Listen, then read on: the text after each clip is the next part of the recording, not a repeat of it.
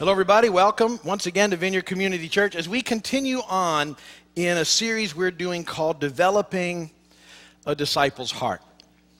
We feel this is where we need to be right now. We've been pondering the question and response to Jesus about really what was the most important thing in life.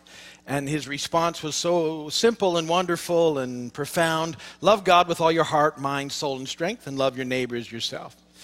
And that practically, we've said, to make that as practical, which is what we want to do. We want to make living this walk and this life in Christ as practical as we can. What does that look like? And really have sort of focused on three things that help us in living that life. The first of those is being thankful. And I encourage you to be thankful. Been doing that for a long time. For at least 5 things every day that it's a reminder of who God is and the amazing love he has for us. And it causes us just to love him back and get our focus right. And that just being thankful is a good way to love on God with all that you are. It gets your focus right.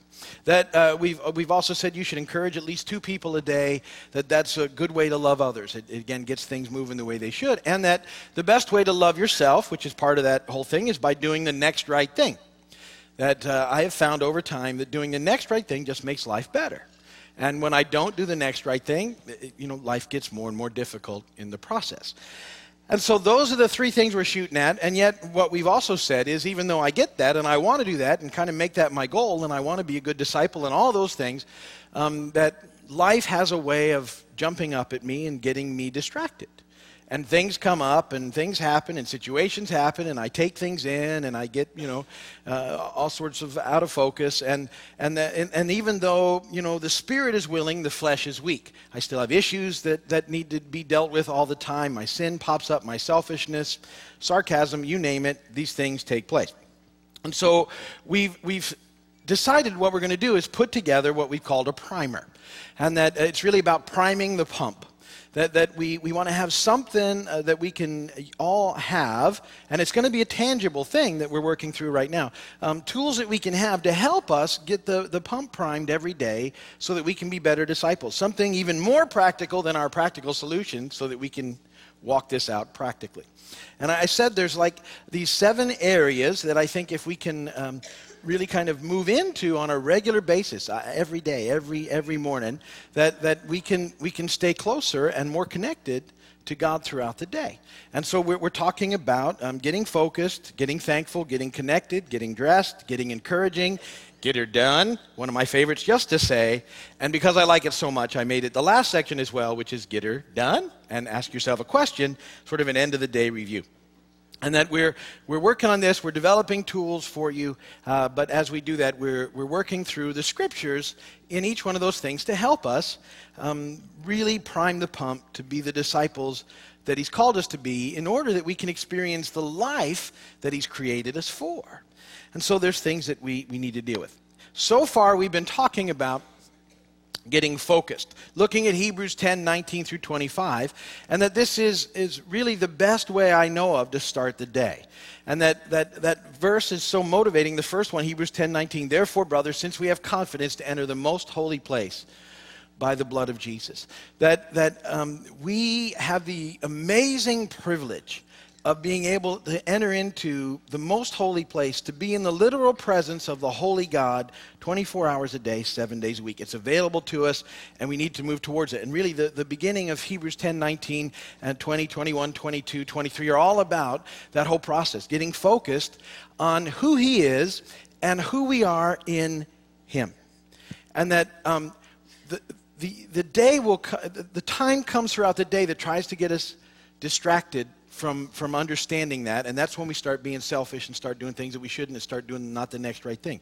And the enemy we've talked about, he loves to try and stick us in our past and get our shame and our guilt all worked up, but we don't have to live that way because in Christ we have access to the throne room of God, and we can live in the new and living way he's provided for us. That's what we talked about last week. Therefore, brothers, since we have confidence to enter the most holy place by the blood of Jesus, by a new and living way open for us through the curtain that is his body. And so we've discussed those things. Today we're going to dig into the next part of that little chunk of scripture, Hebrews 10:21. And what we're going to look at today is, since we have a great priest over the house of God. I'm going to talk about that.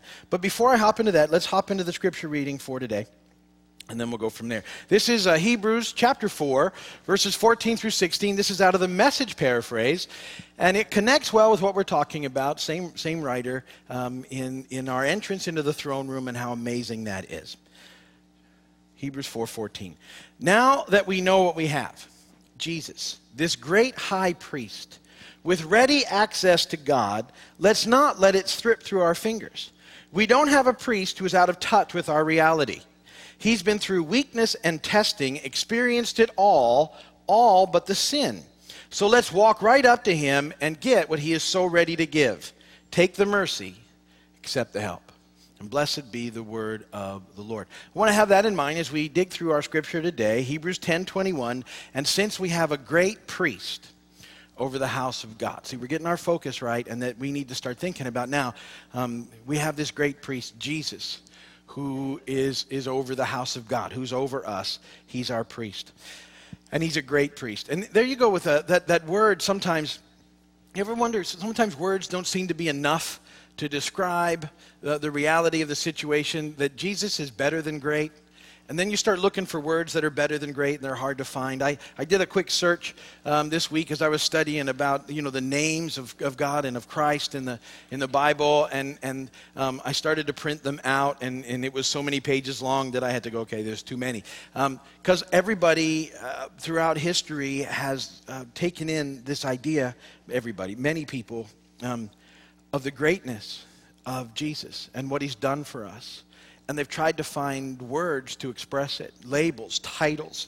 And there's like 700 of them throughout the scripture talking about Jesus and who he is and what he's done. Because what he's done is so amazing that the word great almost isn't even enough.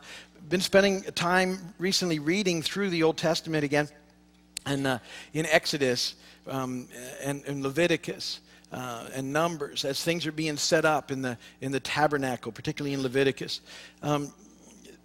which describes the most holy place and the curtain that surrounds it and everything that has to happen. And you start to read the regulations for the high priest who would enter into that most holy place once a year to make a sacrifice there to atone for the sin of Israel.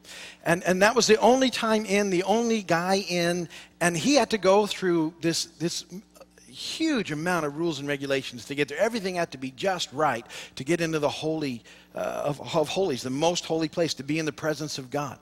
And so all these things and animal things and everything had to be just right and done in just the right way.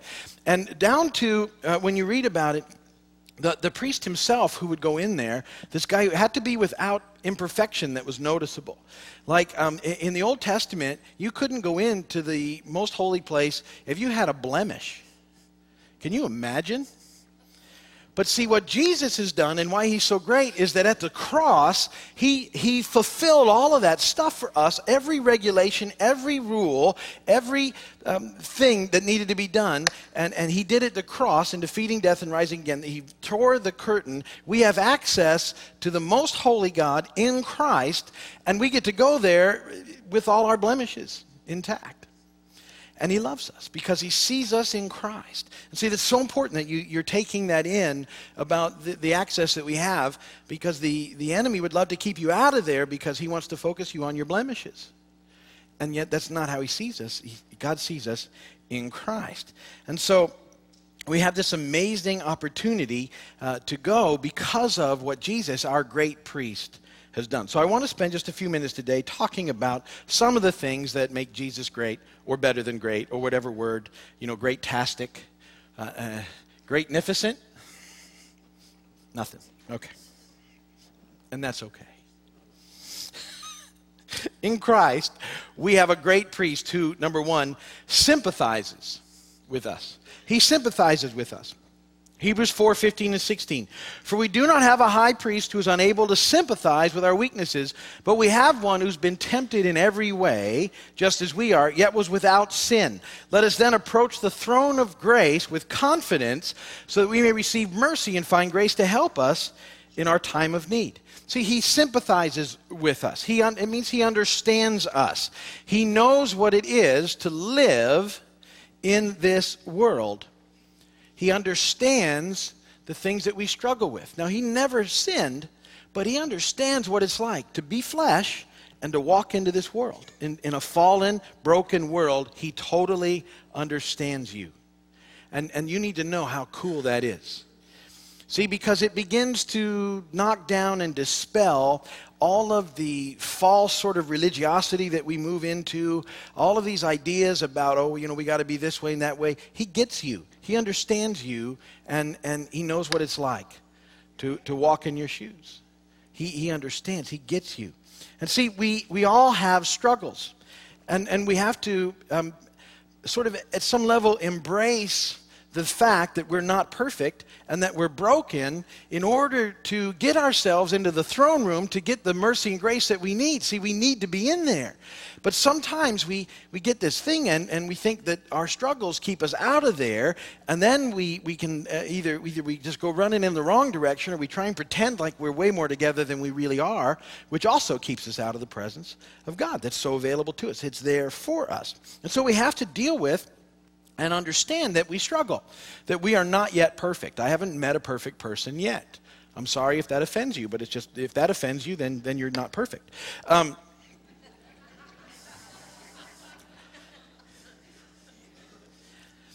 So I'm going to share with you a struggle of mine. I have a struggle. It's a little disease I like to call my wayitis. And maybe nobody else experiences my wayitis, but it pops up on me, and it causes me a lot of problems. And my wayitis can make me haughty, which it often does. My wayitis it gets me in trouble, and it usually makes me stupid. So what does that look like? Okay. So I'll give you an example. This week I'm driving home. I went up and visited the Satellite Church in Ocala. I had a nice visit. Good things were good, and it was a blessing to be there. I'm heading home, and I'm coming home on the turnpike.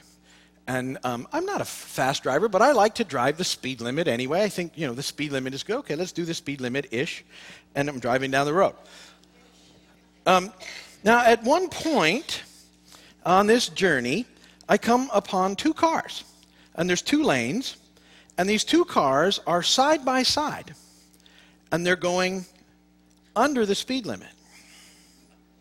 Now, I approach this situation, and I think, well, that's interesting. And I don't, maybe you don't have this stuff. I have thoughts like someone needs to make everybody stop before they get on the turnpike and explain what the left lane is all about to them.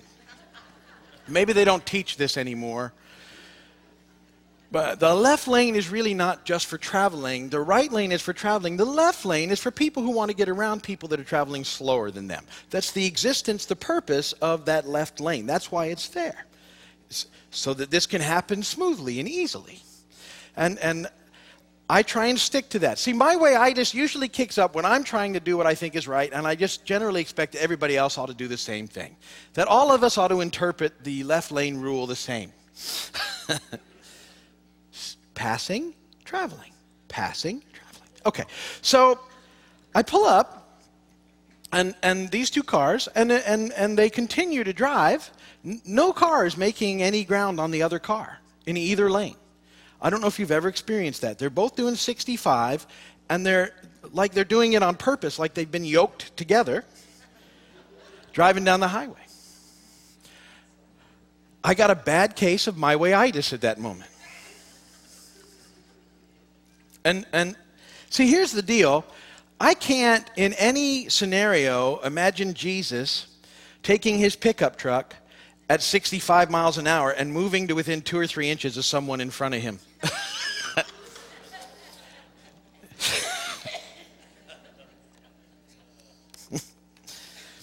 Like, big truck. Do you get it? No, you don't get it. And then, see, this is where stupid kicks in. And then swerving over into the other lane to see if that guy gets it. And really, he's not in the wrong. He's traveling. I shouldn't even mess with that guy. But I'm thinking, you don't see what's going on here? Is no one looking behind you? And then swerving back into the other lane. Really, you're not going to move. Now, here's what happens next. years ago on the turnpike, and if you were here years ago, you've heard this story. I was on the turnpike, and this was, like I said, numerous years ago. And back then, SunPass had just sort of started, and I didn't have one. And they had toll lanes all over the place, and they had exact change lanes. It's not that long ago that most of you don't know what I'm talking about, okay? And then they had, if you don't have exact change, these are your lanes over here. If you have exact change, you move into these lanes over here. And I, doing the right thing, would have my exact change. And I would have it ready to go in my hand. I'd start going, hey, there's a toll lane coming up in 2 miles. Give me quarters. Let's go. And I'd make sure I had the necessary amount of quarters to run through an exact change lane, which ought to be a quick and orderly process if everyone's doing the right thing. Now, on this particular occasion, someone had gotten in the exact change lane and apparently had not the exact change. And there was like only one exact change lane open. And I'd pulled into it thinking everybody would do the right thing.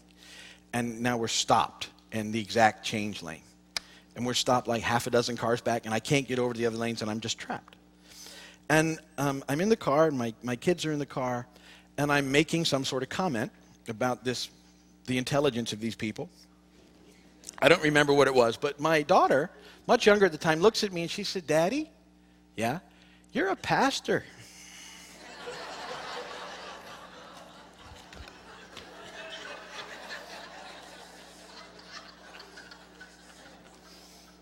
So, not right now, I'm not. They don't know it. I don't put Christian bumper stickers on my vehicles on purpose. Nobody knows.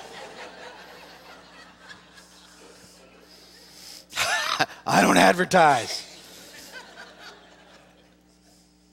So I flashed on that while I'm behind these people. And I think, okay, stop. This is stupid.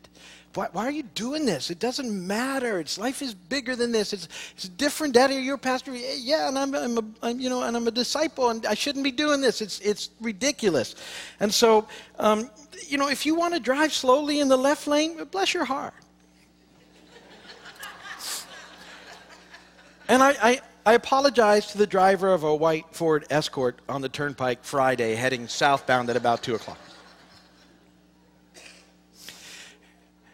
When I told that story about the toll booth the first time, the very next week, I had up here on the pulpit, someone had bought me a SunPass. I'd never bought one because I didn't think it was going to last. That's not going to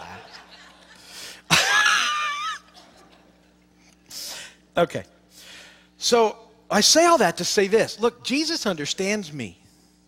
See, because when I make the connection that I'm just lost in stupid my way stuff, I don't have to hide from him or put on some sort of hyper thing that I'm okay. I just go and say, man, I'm so broken sometimes. Jesus, I don't want to be like that. It's just, I get majored on the minors, and it takes me right out of the game.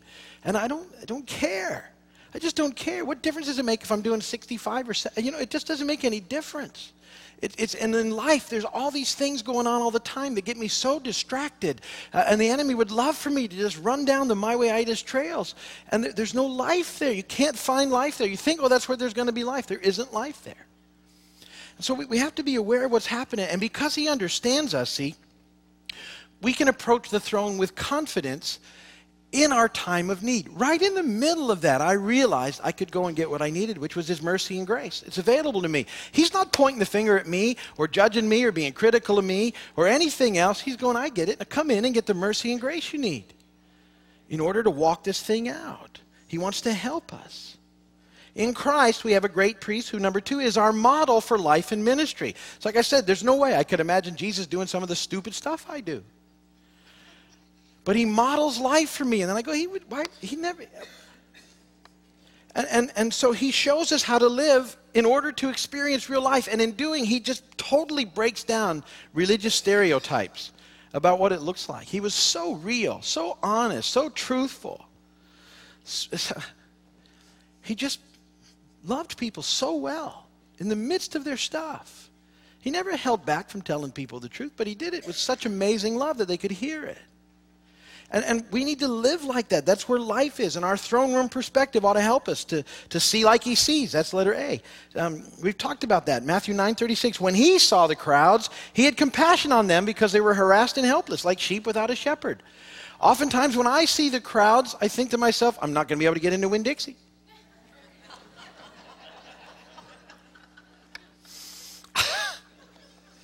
Do you get the problem? We ought to be able to think like he thinks with our throne room perspective. That's B, think like he thinks. Philippians 2:5, your attitude should be the same as that of Christ Jesus. Oh, man. That's right. I need to think differently all the time. We need to serve like he serves. Get a perspective on that. Mark 10:45. For even the Son of Man did not come to be served, but to serve and to give his life as a ransom for many. How quickly we get stuck into that, it should be all about me. It's not.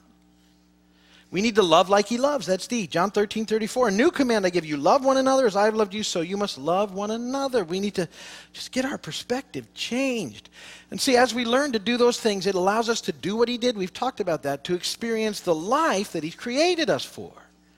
So that's the when you get this, the realization that we can be connected to God as his disciples, as disciples of Jesus, that life then opens up to us in a way that we just couldn't even imagine before. Everything changes. Life is found with that throne room perspective. That's why it's so important for it to get us. In Christ, we have a great priest who, point number 3, has made a way that we can now be heavenly. We can now experience eternal life. We can now experience the kingdom of God. 1 Corinthians 15:48 and 49. The first man was made out of earth, and people since then are earthy. The second man was made out of heaven, and people now can be heavenly. First man Adam, second man Jesus. In the same way that we've worked from our earthly origins, let's embrace our heavenly ends. I love that word. In the same way that we've worked from our earthly origins, we've all excelled at sin, selfishness, contempt, both self-contempt and other-centered contempt. We've approached life from our old dead way of thinking, from the earthly origins. Now in that same way, with as much enthusiasm and effort, we need to push into the heavenly ways. We need to embrace God's ways, his will, his way for us. We need to catch ourselves when we're stuck in my wayitis and go, I don't want it. There's no life in my wayitis. It's the opposite. I want to get his way going. I want his perspective. I want life from the throne and throne room ways, kingdom of God ways, life, full life, heavenly life, eternal life. It's available to us to experience now in some measure. And so the encouragement again is to every day, rush into the presence of God. See it as this amazing opportunity that it is. Take advantage of it. Connect with him. A few minutes every day. Just realizing I can be here. Not because of anything I've done. Not because I deserve it. Because you see me in Christ. And I can come here in the midst of my struggles and you give me the help that I need to push through them, to change, to grow. That's what's happening as we start this first section. It's all about getting our perspective changed, getting our focus right, knowing how much we're loved, how much our great priest has done for us, that we might experience life. And I want to encourage you every day. Just keep taking this time, thinking about those verses, and pressing in to the presence of God. Amen? Amen. If you're watching by video or on television, thank you very much. If we can do anything, call us, write us, email us. We'll do whatever we can for you. But we're going to close here with prayer.